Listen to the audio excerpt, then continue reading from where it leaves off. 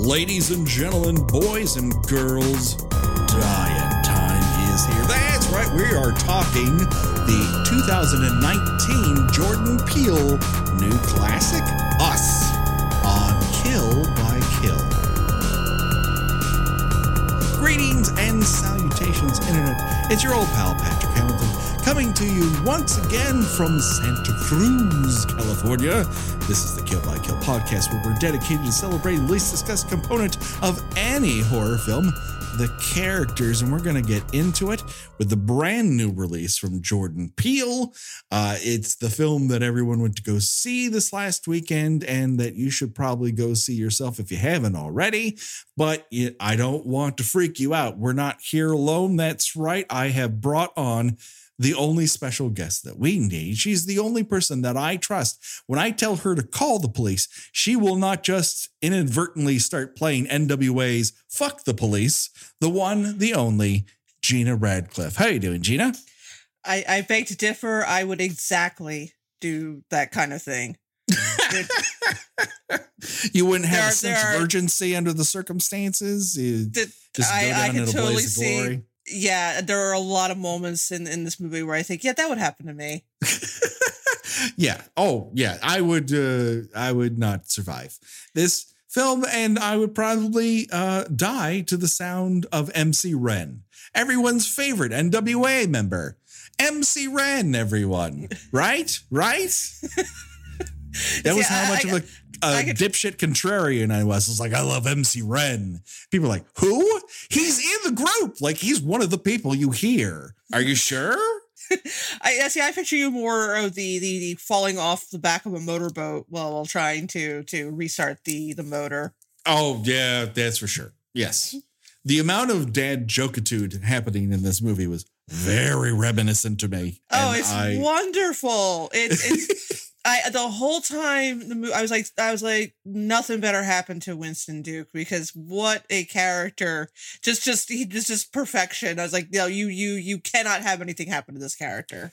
This guy has come prepared every time he has been tasked with what could be, maybe not the biggest role in a movie. He just knocks it out of the damn park between this and Black Panther. This man deserves to be a giant star. That is not to say that he is even the highlight of the movie, because really there isn't a bum performance in the entire thing. Yeah, no, this is it's not a huge cast, but everybody just brings their A game into it, including the guy who I tend to think of as the Tim and Eric guy,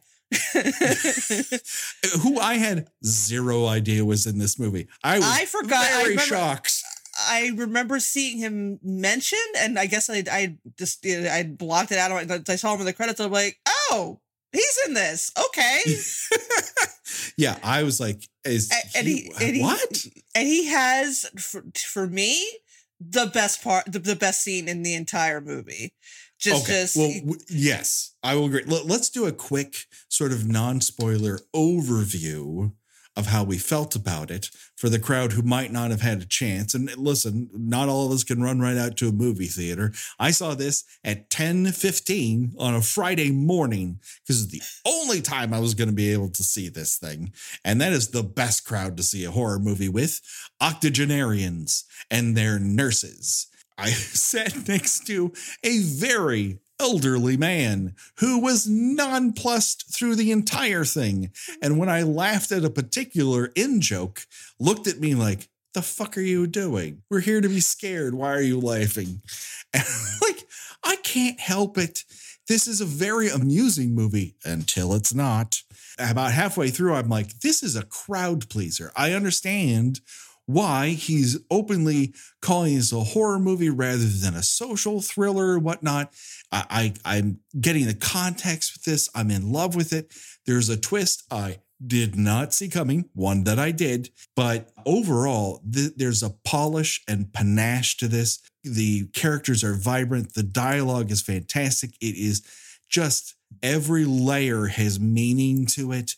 I'm still thinking about it, and that's why I tweeted out the only first reaction I trust from people when they come out of this movie is, I have a lot to think about. Then I know it worked on you.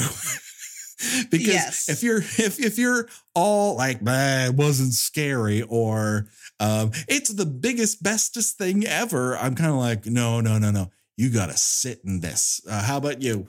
I saw it today. I saw it 12:45 on a Sunday afternoon, which again is peak viewing time. Yes. The people next to us, because I saw it with my daughter, we saw it at one of those fancy schmancy serving food in the theaters. And they were struggling with their phone to be able to see the menu. So, I kind of had that, my one eye was like, like kind of moving to one side and noticing. But once they figured that out, they were really into what was happening in this movie, like just jumping and legs bouncing up and down. And again, this is it seems cliche, but and I know people really, in recent years have gotten very grumpy about people making any sort of sound or reaction to anything that's happening in a theater. But I mean, with a like, it's not really a spoiler to say, because I think that they're in longer trailers of this. Lupita Nyong'o's double talks in this voice that is it is blood curdling, and the first time she speaks, the whole audience is like, just like you hear the air getting sucked out of the room. Everybody's like. It's like, I can't, it sounds like, and well, I don't want to say what it sounds like until we get to the spoiler part, because it makes sense that she sounds the way she does. I can't even imagine. I mean, just the hot tea budget on Lupita Nyong'o's, writer for filming must have been astonishing. I can't imagine how much of a strain talking like that must have been on her vocal cords, because it's just like, it's awful. It's bone chilling. Her performance in this is absolutely startlingly good. Yeah. And I fear we may have another Hereditary like situation here. Oh, where she is not going to get nominated for an Academy Award for performing 2 roles in this movie that not a lot of people could handle. It is amazing what she accomplishes on screen, how much you feel for her, how much you feel for that family. The fact that Jordan Peele was able to make an R-rated family horror movie, which is just, that doesn't come around every day. Yeah, and it's not, and for being R-rated, I mean, it has one like set piece that's pretty gory. Yeah. But other than that, it's not particularly over the top as far as gore is concerned. There's not a single moment of gratuitous nudity. There's just it's I mean but you're right. She's absolutely going to be forgotten during award season, because some people are going to say, well, it's too early in the year, but really we all know it's because people don't think that acting in horror movies is actual acting, and I have no idea why. I don't comprehend this. Between this and Hereditary, there have never been better examples of back-to-back years of women giving purely outstanding, could not be seen in any other film acting displays. And to not want to at least reward it with a nomination and call attention to it, I find mystifying. I mean, oh my God, Gina, people are crazy in this world. Yeah, I mean, she is playing, someone with PTSD. She's just playing that, one of the things that I mentioned online was that when she first sees this, and again, I'm not giving anything away, it's not in the trailer, when she sees this, duplicate family standing in the driveway of their vacation home, she feels really like realistically scary. Yes. Everybody makes jokes about, and we've made jokes about it when we talked about Amityville: The Possession, how things will happen to characters in horror movies and their reaction is kind of like, that's strange. You know? Yeah. Well, I mean, we talked about Freddy's Revenge. A bird murders another bird and then explodes in a living room. He's like, so how'd you do it, kid? Huh? Yes, it's a bad bird seed. Did you put a cherry bomb in it? Like, what the fuck are you, Columbo? You watched a bird explode in flame. That's more than I can pull off. I haven't even unpacked boxes in my room yet. Come on. What the fuck is happening here? This movie is the opposite of that. People genuinely react with surprise. They make smart and stupid moves, but they're motivated by what they know at the time. Right. And like the scene when, you know, Winston Duke goes from being like, you know, hi, can I help you, to, oh, we can get crazy. I mean, you can see just kind of, you know, everything clicking in his mind, like, okay, this is going to intimidate them. That's not intimidating them. What do I do now? You know, yeah. And it's like, and yeah, I would think that, you know, I mean, I'm not a man, but I think that most men are fairly, you know, certain that they can be intimidating if they need to be, particularly. And Winston Duke is intimidating when he sits down. Well, I don't want to get, well, let's come down on because we have to talk about the details of this, and I don't want to go too far into details with people who haven't seen it. So it is an absolute recommend for me. I think people should see this in a theater. I think you should see it with people if you possibly can. Yeah, it is well worth your time. It's definitely a post screening, you know, let's talk about this movie, because there's a lot of symbolism. A lot of it I'm not 100% sure what it was about yet. Although you know, one I figured out in the you know, on the way out, and I had to stop myself from yelling it out loud because I didn't want to spoil it for anybody. But you know, there's, you know, there's a lot going on in this, and some of it is funny, but funny in a kind of way that sends a little bit of a chill down your spine. Yeah. I actually read an excellent piece, I think, in Vulture, that you know, at first blush would seem like it was a bit of a reach, but after reading it, it made a lot of sense that this is the horror movie for Generation X, and how our, you know, we have no place in this world. Okay. Yeah, that's an interpretation. All right. Yeah, no, it made a lot of sense. I will try to, if I can remember, I will try to link the article when this episode goes up, because it's between that and the one in Shadow and Act, I think is a good one as well. The beauty of it is you can apply probably 101 different interpretations to what you think the message behind this movie is, what you think is going on under the surface, what you think he's trying to say. And you know, you may not be right because you don't know what Jordan Peele was thinking when he wrote this, but if it makes sense to you, that's fine. If that's what you took away from it, that's fine too. It's not at all a simple slasher movie, which is why I think you're again going to get a lot of people, mostly on Twitter, say, well, that's not really horror, and because it had some funny lines in it, and it's actually about this, that, and the other thing. No, it's horror. It's a scary movie. It's more than scary. It's an unsettling movie. There's a lot of, and it may be because I just have a thing about twins. It's just like one of those things that creeps me out. And there's just something about a person that looks exactly like you, but kind of broken and fucked up and doing terrible things. That's just like, you know, and again, not to put too much of my own personal spin on it, but kind of dealing with like mental health issues. You can apply some of that to it. Just like, you know, someone who looks like you and sounds like you, but is this kind of just, you know, damaged version of you that really kind of got to me. And there's a lot you could apply to it. Yeah. So with that, we've given people a nice 50-minute introduction into our enthusiasm for the film.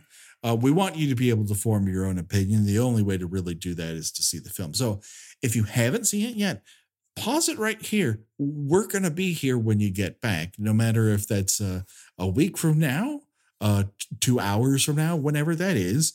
And then you can rejoin us in the conversation. I think you'll enjoy it much more having context of the film. Okay, now we're into spoiler territory. And let's start out with, I did not, if you had given me a list and say, how many ways do you think this movie would begin? I never would have touched upon an infographic telling me about miles and miles of unknown tunnels underneath America. Yeah, and I live in New York, so I'm like, okay, that's where we're going with this. And I have to walk in a tunnel to get home immediately following this movie. All right. Yeah, I did not see that coming. The opening sequence is this flashback to Lupita's character's youth. She's at Santa Cruz, which I was at this summer. In August, we were on that pier. So it's very, and someone had said, someone has just been filming here. Like it happens in the movie. And I'm like, this is crazy. And getting meta as far as that's concerned, Adelaide, her character's name is Adelaide. She notices that a movie is being filmed there, and that movie is The Lost Boys. Yes. So there's a lot of references to other horror movies. But what you don't expect is that there's a very large reference to Hands Across America. That was another stunner.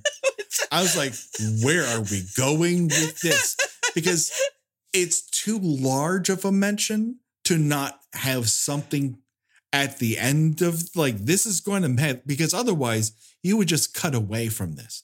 But no, he gives you all 45 seconds. And she's got a shirt. She's wearing a Hands Across America shirt. And I guess we should kind of divert here, because I know, because my daughter is 21 and she saw it with me, and I leaned over to her. I'm like, this is a real thing, right? And she kind of looks at me like, really? And yeah, for the benefit of our younger viewers, who see this and thought, is this a real thing? Yes. This was a real thing. That this was when we were at our height of white saviorism, where we did We Are the World. We did Band-Aid. Do They Know It's Christmas? They did a heavy metal version of that. They did a Canadian rock band version. Please, let's not forget the hip hop version of this, which is We're All in the Same Gang. Yes, that's right. We did Ain't Gonna Play Sun City,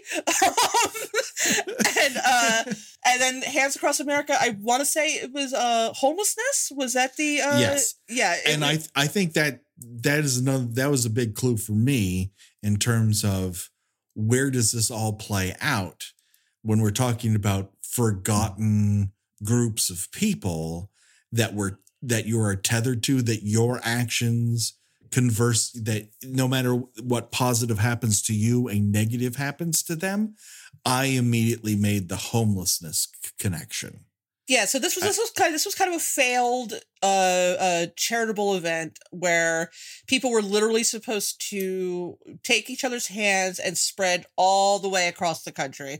It was a massive, embarrassing failure that I think as soon as it was over, nobody ever talked about it again. I think there were like several hundred miles where there was nobody standing there, so they were like, but it was supposed to be this big deal. But yeah, when that came, I'm like, okay, this is an interesting, pop culture reference to bring into this. And the funny thing is, like, one of the, thanks to you, Patrick, I have become, I swear to God, I'm not blowing wind up your skirt. I have become more focused on kind of like on the sidelines things.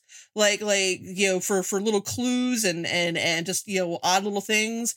And so you notice that the videos that in her collection are Chud,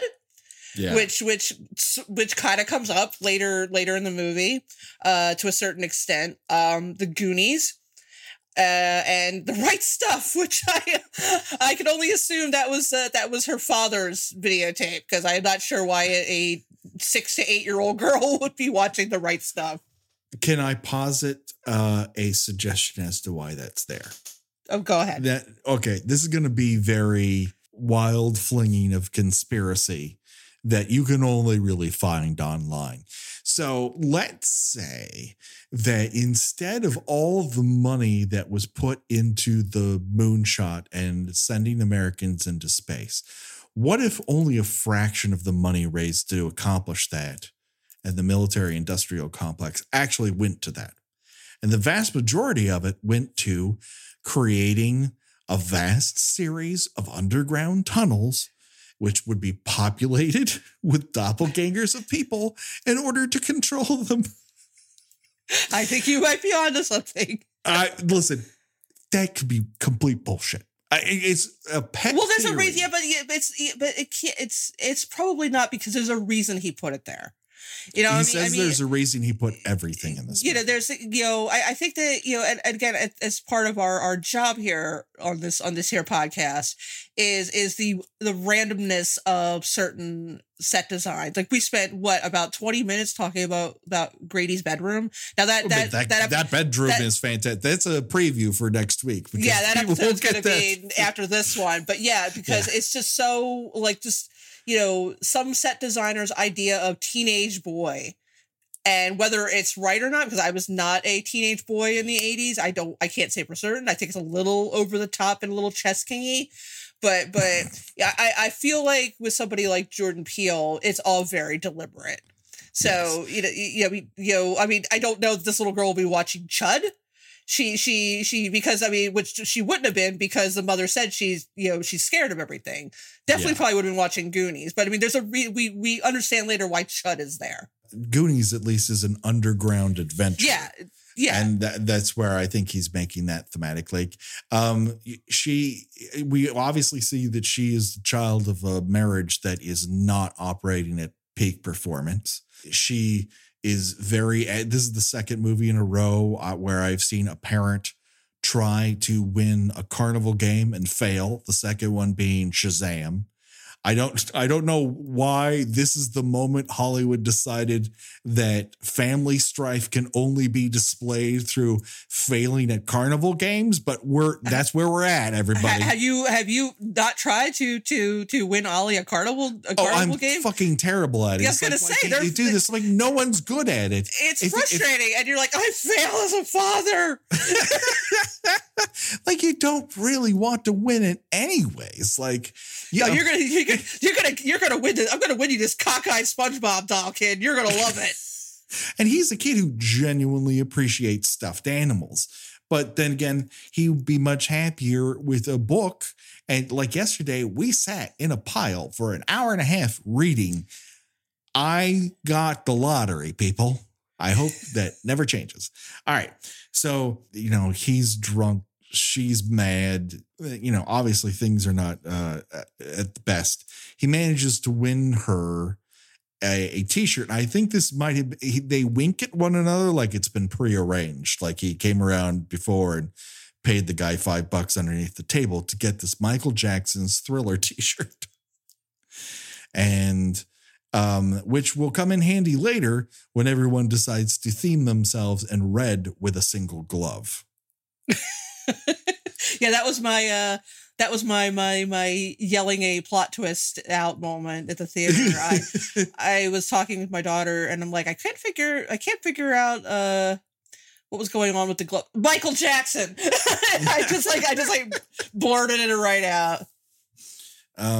Certainly there's Freddy Krueger in there as well, but it's the whole movie is a mix and match of his influences. And the person I think who does it best at a contemporary level right now is Tarantino. He's always taken bald-faced influences and said, this is what I would like to do. Now I would like to place it in a completely different genre with this other movie's characters. And now it's kind of a comedy until someone gets shot in the head. And that's his movie. And in a sense, Peele is doing the same thing through his own very unique lens, where he is a much better comedian. It's nice that there's a comparison out there that isn't just Jordan Peele to Jordan Peele, which seems to be rife, where the only thing I can put us up against is Get Out. And while they're similar in many ways, they're vastly different. Yeah, you can't do it. And I'm already seeing, is it better than, is it as good as? It's different then. I mean, you just it's different in style, it's different in tone. I mean, Get Out, I think, there were some amusing lines, but it was more kind of a little cringy.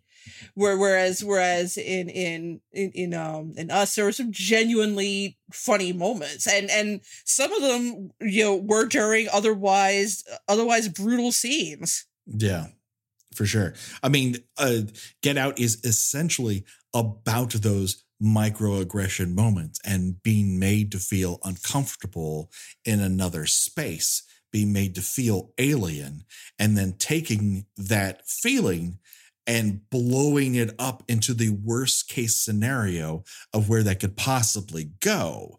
The fact that he draws you into that feeling of helplessness, of being sucked into your own mind and being trapped inside your own body. And the way people play that off later on, like, oh, that sounds like a wacky nightmare, is, I mean, it's a fucking masterclass. Like, that deserved way more than an Oscar, in my opinion. Again, we don't get the most respect for the genre. I don't know if Jordan Peele alone is going to change that. I just think that there's a wave of current horror makers who are making splashy enough films where it's being noticed a little bit more. But it's also not a situation that we saw on Twitter recently where someone put up Hereditary and Get Out and Us and another The Witch, and said horror saved itself. Like, what the fuck are you talking about? Like, those are great movies and everything, but also before them there were great movies, and in between them there were, like, horror is a volume business, y'all. Like, where I think we're the most conditioned to kind of go, I can see what they were going for. It just didn't work for me, without going, it's shit on a sandwich. Sometimes you get shit on a sandwich, but also we talked about many shit sandwiches on this show so far. I mean, Possession, the Amityville 2 has shit sandwich elements to it. It's also swinging so hard for the fences. You kind of got to go, well, they certainly went for it all right. And you kind of have to appreciate the margins. But a lot of people, comedy doesn't get that benefit, and dramas don't necessarily. They're much more less shades of gray. And horror is a shades of gray situation. Like, there are a lot of people who can watch Reanimator and go, well, that's an amateurish mess. And like, I don't think you're paying attention. I don't think you're giving it the benefit of the doubt. I don't think you're viewing it as a, Grand Guignol comedy rather than a spookifier, Well, and that's the thing with the, even the horror community can be very, cliquish and impossible to please. And yes, the overall viewpoint seems to be, if it didn't scare me, it's not horror. Right. And it's like, well, that I don't know that's you could really make that sort of assessment. Yeah. I mean, there's a lot of like, I mean, to be honest with you, very few of the Friday the 13th movies have actually scared me. They grossed me out. Some of them were effective, but they don't really scare me. This, I never lost sleep over a Friday the 13th movie. Whereas a movie like Hereditary, it's like, I saw that, like, when did that come out? Like last summer? And I still think about that movie, and it's still like gets a little chill up my spine. But you still got a lot of people who are like, oh, that wasn't scary. It's not horror because it wasn't scary. It's like, well, number one, you're fucking lying. And you're saying that it didn't scare you because you live for the opportunity to go against what you perceive to be, the popular opinion, which, let's just face it, is probably one of the most tiresome ways a person could possibly live. Is to assume that if a lot of people think something, that thing must be incorrect. And it's up to you to point out to people, no, you're actually wrong. This movie is not good, or this TV show is not funny, or this movie is not scary. And it's just like, fix your heart. You're boring. Get another shtick. And the other thing is that I can understand someone going, it just didn't work for me for whatever reason. I wanted to like it, but it didn't strike the right chord, or I wasn't in the right place, or it just wasn't my jam. That I'm really okay with, because it's like art is supposed to cause an emotional reaction. And if the emotion doesn't happen, like, that's okay. Like, we've all been on dates with a person that we would intrinsically go, I like the cut of that person's jib. And then when they open their mouth, or they hear you open your mouth, they're like, okay, we're just shutting off all the pheromones right now. And you can't go, but hey, on paper, this really matches up. That's not what this is about. It's a genuine thing. If the hair on your arms doesn't raise up, if you don't recede back into your chair, if you're not nervous looking into the corner of the screen, then maybe it just didn't work on you. And I'm a firm believer in not everything works for everybody. It's really okay. It's when you decide that you're going to now wear this as an armband and become the real moviegoer. Everyone, let's all calm down with your hype. I'm here with the truth juice about this, and I'm going to tell you what's really going on. It's like, well, fuck you. It scared me. I am haunted by it. I keep thinking about it. It's neat for you that you don't, but again, I don't wear my love of this movie as proof that I'm a horror fan. I wear this love of this movie because it affected me. That's a difference of opinion. I think, again, people have a tendency to wear brands as personality instead of having a personality about the brands that you like. Yeah, exactly. But I mean, there's just certain scenes, like, I don't know how like, there's certain scenes, I don't know how you can come away with it and just be like, that didn't do anything for me. Like the big twist in this. Well, there's two twists. One is pretty predictable. I have to say. But which one do you feel is predictable? Because this is where I'm interested to see where this goes. Because there's one I felt I nailed about halfway through, and I'm like, aha! And it was very enjoyable to see it play out.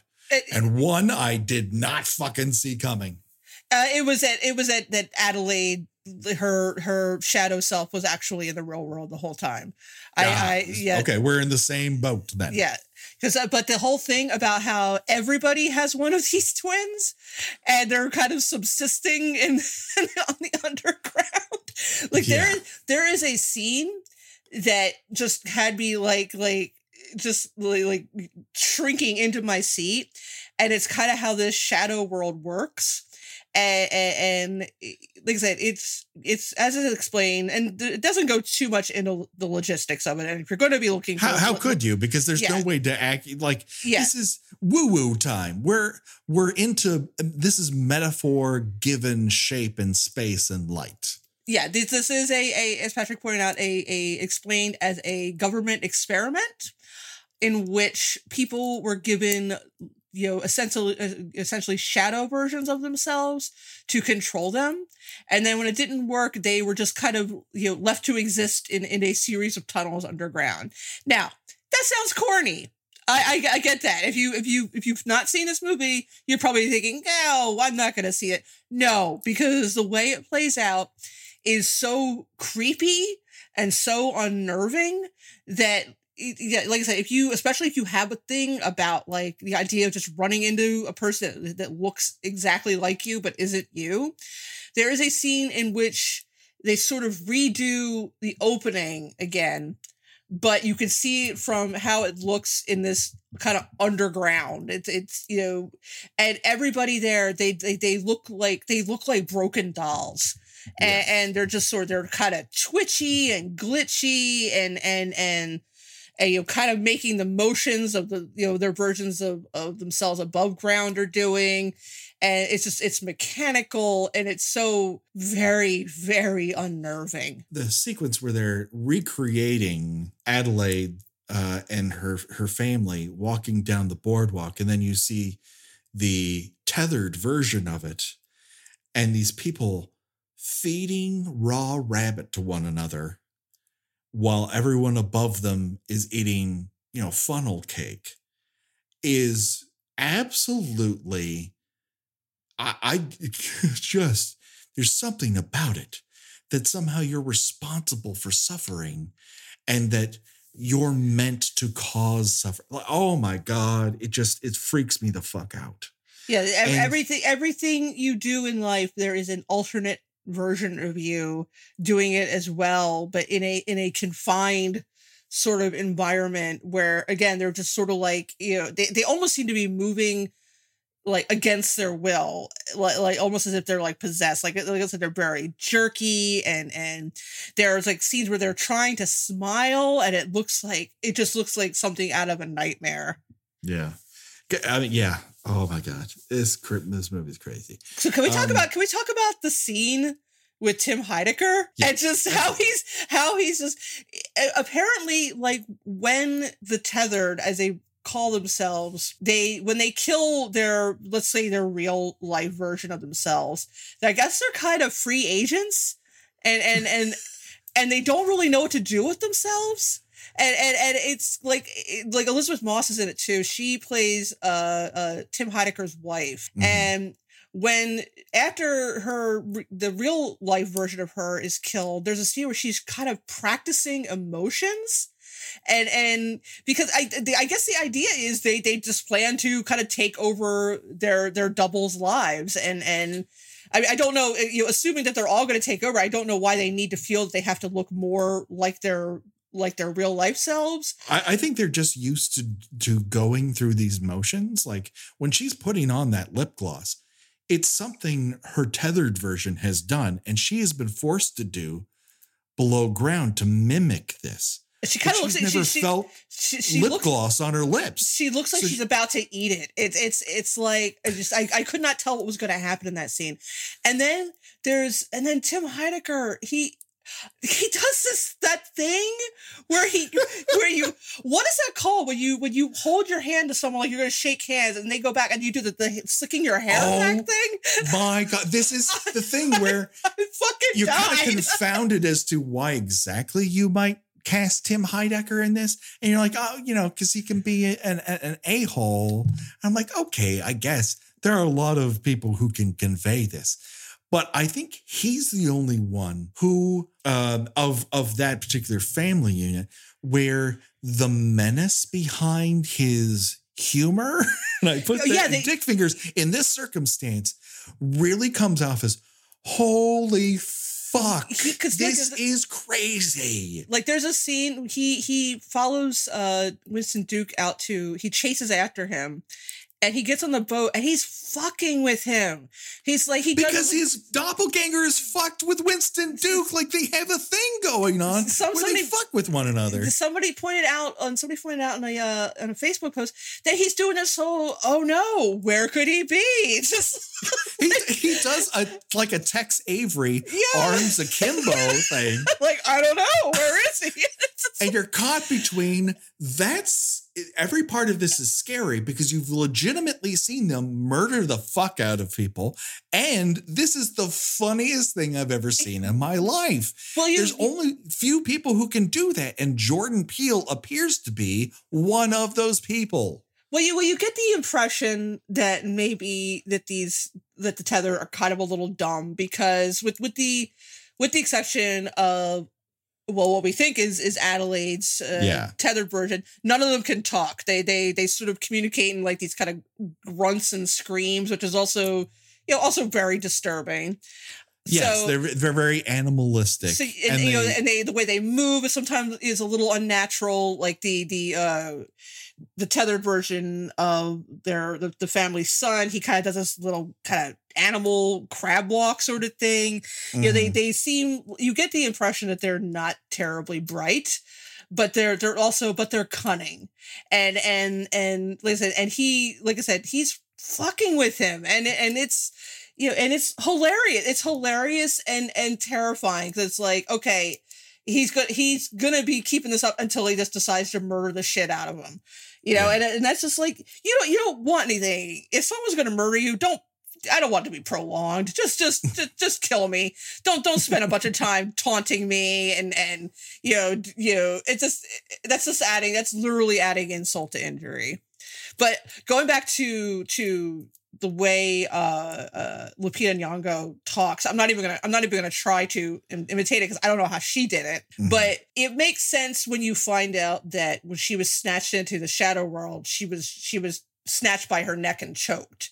So she talks like someone who's has a hand around her throat. It's very, you know, labored and gravelly and a fucking nightmare. I would love to know, if I ever got a chance to interview either her or Jordan Peele together. I was like, I need to know how you came up with it. This was going to be the voice that she's going to be speaking in, because, like I said, the entire audience was just like as soon as she started talking, like, I heard somebody like, "Oh my god!" Just like it's hard. It's skin crawling. This from the New York Times: in the show-stopping monologue at the top of the second act, Red's speaking voice, a dyspeptic rasp, as if her vocal cords had been gnawed through by rats, suggests that. This was something they legitimately went for, that her voice is supposed to sound like her windpipe was crushed. Yeah, it's called spasmodic dysphonia, a neurological disorder that causes involuntary spasms in the larynx, which is why she can't control when she breathes. She's just but she's talking during that. Oh my god, it's so fucking creepy. And she's the only one who can talk. So she is, you know, ostensibly the leader of these people. And she becomes that. She finally convinces everyone after living on a diet of, and that's the other part of that monologue. It's not just the way she says it, it's what she says, that every time you had something good happened to you, something terrible happened to me. Every time you had a hot cooked meal, I ate raw rabbit. Every time you got a toy that was soft and fuzzy, I got something that was sharp and cut through my fingers. Like, what is happening? Like, this sounds terrifying, and not just terrifying that this person has been unleashed on the world, but terrifying the fact that you unwittingly are responsible for suffering, which is, I think, the thing that I keep coming back to is the unwitting responsibility of continuing a system that causes suffering that everyone finds impossible to overcome, because we're all kind of trapped in it. When she says we're Americans, there's a distinct reason for that, because we are in a country which is built upon slave labor. We have a privilege based on a white nationalist structure of laws and law enforcement.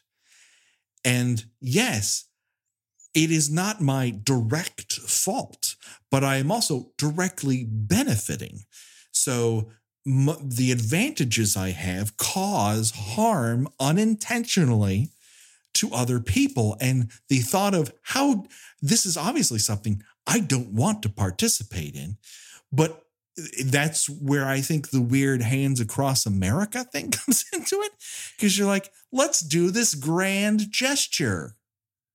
And the grand gesture doesn't change much, which is where I feel the movie might leave us, because they're surrounded by helicopters. So while it is a surprise apocalypse movie, the apocalypse may not have happened. Yeah, to the degree we think it did. We only see it in terms of a very, very small area. So Yes. we don't know if and I never want to know what happens anywhere else. Yeah, no, it's Never. It's perfectly fine the way it is. It's like John Carpenter's thing. Hey, was one of them a thing? Maybe. I never want to know the answer. Yeah, the point of this is not to know the answer. It's not going to make it any better. Is this happening in China? Well, I don't know. And the movie does not suffer from not explaining that. Yes. So that is the thing that I think when I see that reaction, I have a lot to think about. That's where I feel like, oh yeah, this really got to that person. Yeah. Oh yeah. I mean, it's not even just like, yeah, well, what was the meaning behind this? And what was the meaning of that? It was like, okay, what is the meaning of this? Hand flail, overall, I mean, what does it mean to discover that, at least, one other version of you every time, you just, things you take for granted, like, a hot meal is just, leads to you more pain for this other version of you. Yes. The fact that Jason's magic trick with the spark, and it doesn't work for him, and it doesn't work for him, and it doesn't work for him. It's very possible that every single time it's blowing up in Pluto's face, which is why he has burn scars. I never even thought of that, but yeah. Oh my God. Yeah. This is the crazy thing. Like, Jason's not a bad kid. He would not do this to another person, but his actions have equal and opposite reactions. And he is the one who figures it out, because when there's that birds sequence with a car on fire, which he's listed as an influence. And I think it's this moment and like some of the more apocalyptic, sort of things that we see later on.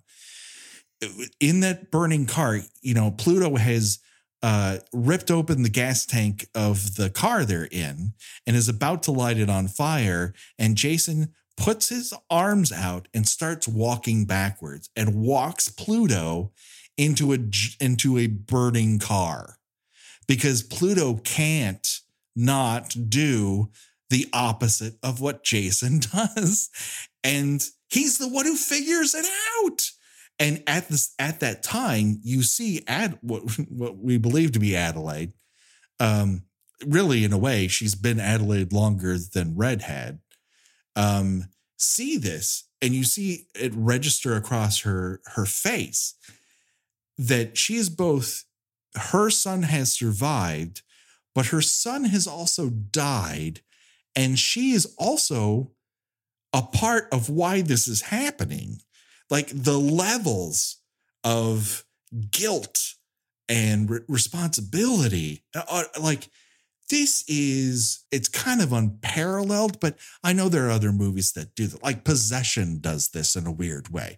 The crazy things that we do to one another then manifest in giant penis snake monsters.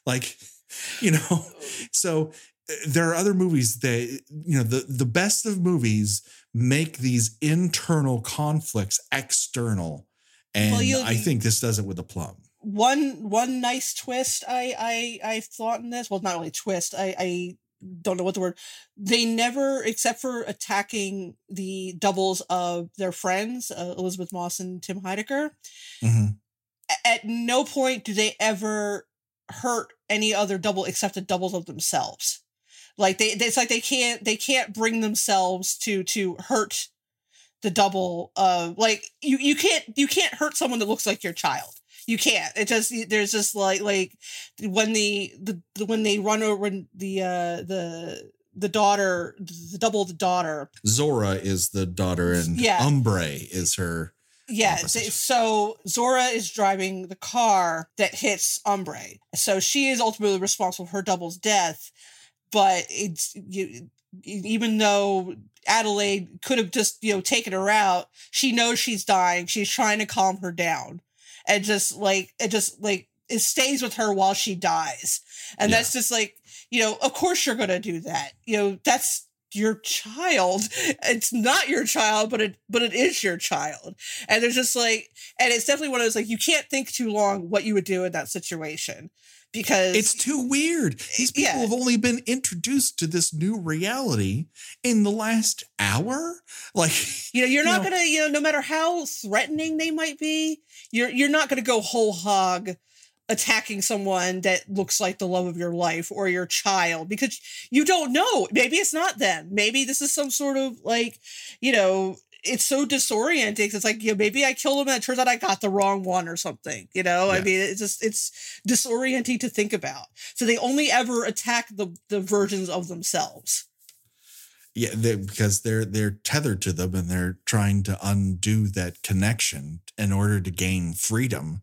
And yet that freedom, they don't really know how to operate in the real world. Their plan is to hold hands with one another. That's as far as the plans go that we know.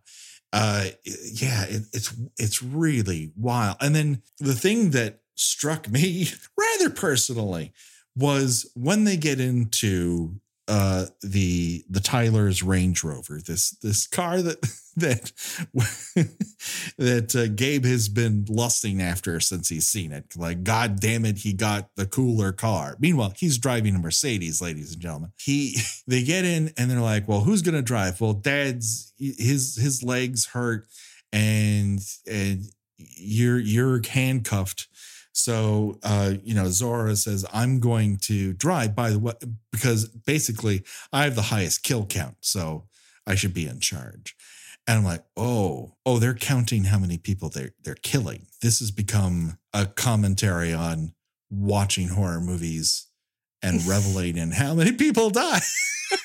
And I'm like, oh, dookie. And I just kind of lowered my eyes and like, all right, this feels very personal, but I'm going to take this in. I'm going to take this as a learning moment. I'm not going to let it affect my behavior in the least, but still. That didn't even hit me like that at all. And that's what that's the beauty part of this movie is it probably didn't occur to you to think of this in terms of depression and mental illness, and how a lot of people compare that to there being another version of you that's kind of a looks like you and sounds like you, but is a fucked up version of you who wants to murder you and take over your life. And listen, you could apply a lot of your own psychological bullshit to it. You could apply whatever you want to it, and somehow it will work. And as soon as you start to say it, and all I'm doing is nodding my head like, I can see that.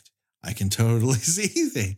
And the fact that there might not be one answer and so many different answers, I think is part of the reason why it's so fucking effective, and why the end of the film is striking some as a real downer. But and I hate to do this, but in comparison to Get Out, you have a majority of the film which you feel really uncomfortable. Like, I can't believe I'm trapped in this situation. And in here, you're obviously trapped in a terrible situation, but there is thrills and spills and laughter and a Jaws joke out of nowhere. You don't make a Jaws joke. And when I laughed at it, again, the elderly priest next to me looked at me like, what the fuck are you doing? It's a Jaws joke. The thing popped out of the water like a Jaws. I'm going to laugh at that. And it's intentional for me to do so because he's right on the edge. Again, if you would reduce this down to 10 minutes and made it all comedic, it would have been a fantastic Key and Peele sketch. I feel like all of these are like base ideas where he could have gone in two directions with. And he's like, no. This I say for the horror movie.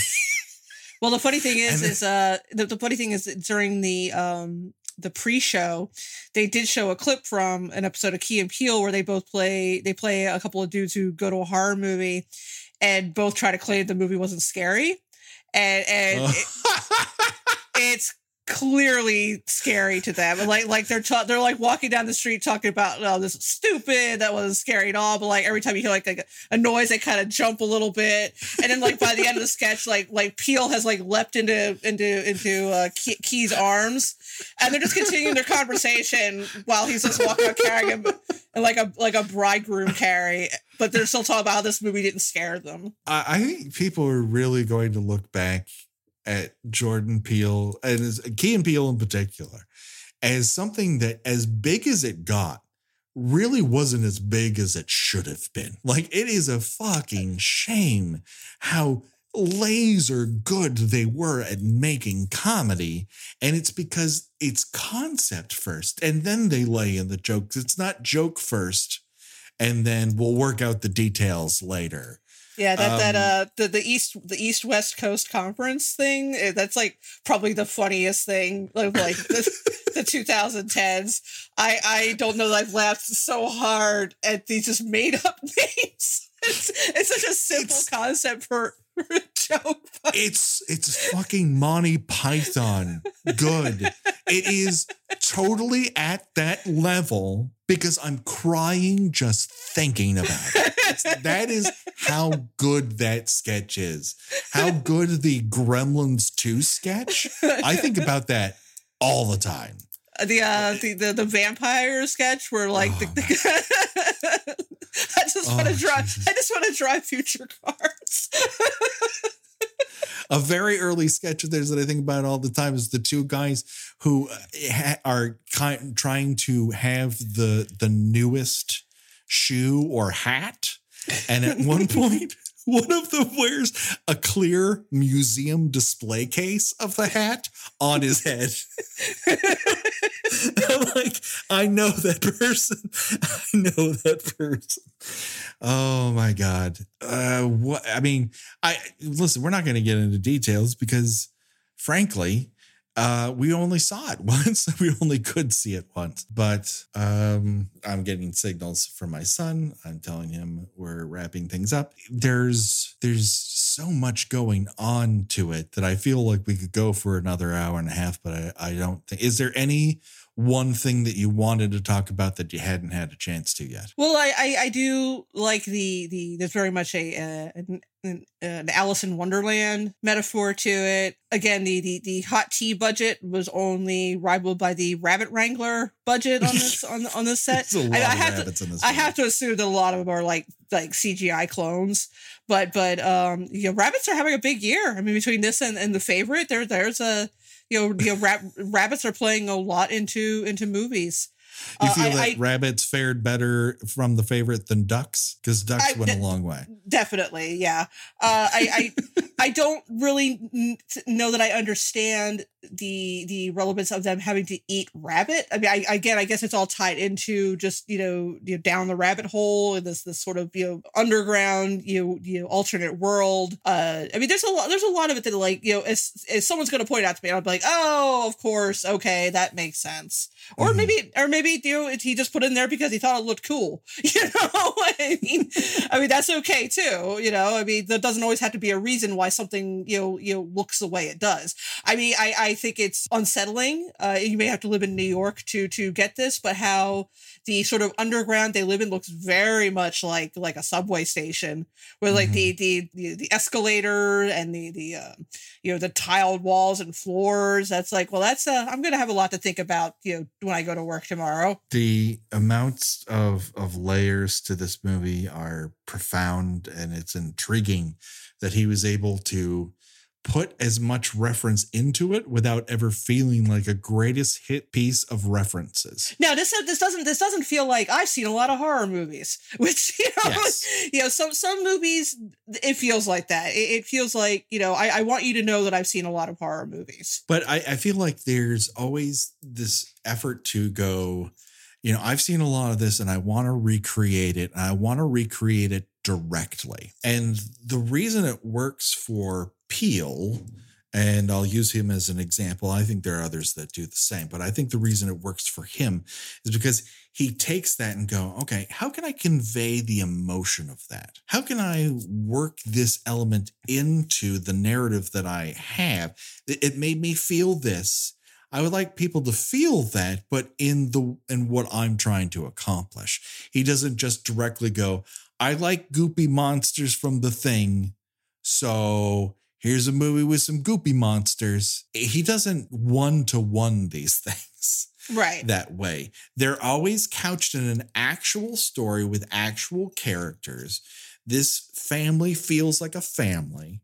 The other family, the Tylers, also feel like a family that you are trapped in a terrible family relationship with. It's a different form of feeling trapped. I mean, you out of niceties and propriety, you're not going to say, you people are terrible and I don't know why I'm here with you, as much as we're in situations we would like to. Sometimes we just don't. So it's a different kind of trap we put ourselves in. I was so happy that I got to see this before people on Twitter started to spoil it for everyone. Oh my God. Also, those mute blocks are your friend. I did it and it saved me a lot of trouble, and it can save you a lot of trouble too. It's a big pain in the ass, but people just want to be, it's like we're living in a universe of first at the, that old thing where, a blog put up a news story and someone would just put first once it was published. Yeah. As if that was an accomplished. I think it was, I think it was less than 24 hours before I saw the first, quote unquote, hot take on it, which the hot take was, I didn't like this as much as everybody else did. Well, all right. That's not a hot take, but fine. It would be different if you said, I see a lot of people love this. I didn't so much. Can everyone share with everyone what you liked about it, or what I was kind of like, meh, but it's in how you approach it. I mean, we've said a million times about movies that we're not fans of, and we have episodes and episodes and episodes of going into detail why we do not. But when someone approaches me as a fan of Part 5 or Jason X or Amityville 2: The Possession, my first response is, what do you love about it? It is not to rag on the thing that they like. It's okay for someone to have an opposite reaction than you, but you also don't have to wear it as this point of pride that you stand in the middle of the stream like a tree and the tides of history just go past you with stupidness. Like, oh, all right. You may be smarter than me in some ways, but this isn't about smart. My opinion on this is that I loved it, and then I also hate it because I wish I could write stuff like this. Maybe I could if I learned how to get my shit together and focus on things. But this is definitely one of those. Why can't I write stuff like this? I'm always jealous of other people's abilities to take leaden ideas and somehow weave them into gold. It is a talent. It's also a process that involves more than one individual, but a lot of the authorship of this absolutely comes from Jordan Peele. You can feel it in every single frame of it, but also he is smart enough to hire people who are capable of not only representing his ideas, but bringing them to the table with panache. He just is very good at casting. He is very smart about editing, about how scenes play out, about how scenes are constructed. Things are intentionally left a mystery. I am not confused. There's a difference between those two things. Right. Like I didn't come away saying I didn't understand this. I do think there are certain aspects of it that if you think about it too much, it may not support itself. But You know what? I don't do that for movies that I like, because it's because you're ruining the fun for yourself. It was how things were explained were good enough, if that makes sense. Yes. If the suspension of disbelief requires a certain amount of cabling, and if you start cutting the cabling because you want to get somewhere faster, like that disbelief is just gonna come up.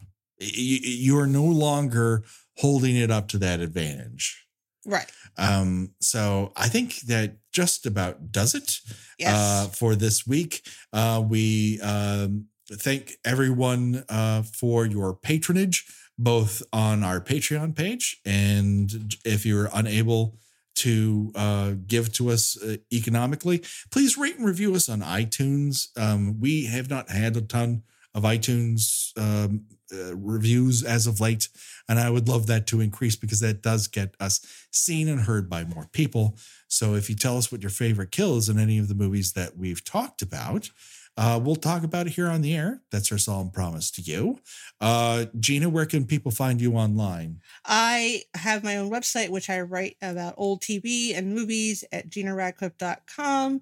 I am also a staff writer at thespool.net, where recent reviews of include the surprisingly entertaining Motley Crue biopic, and also my thoughts on Tim Burton's Charlie and the Chocolate Factory. I'll spoil it for you and say, not good. Yes, very, very true. Of course, if you want to reach out to us, there's very easy ways to do it. The easiest way is Twitter at Kill by Kill Pod. We have a Facebook group and page.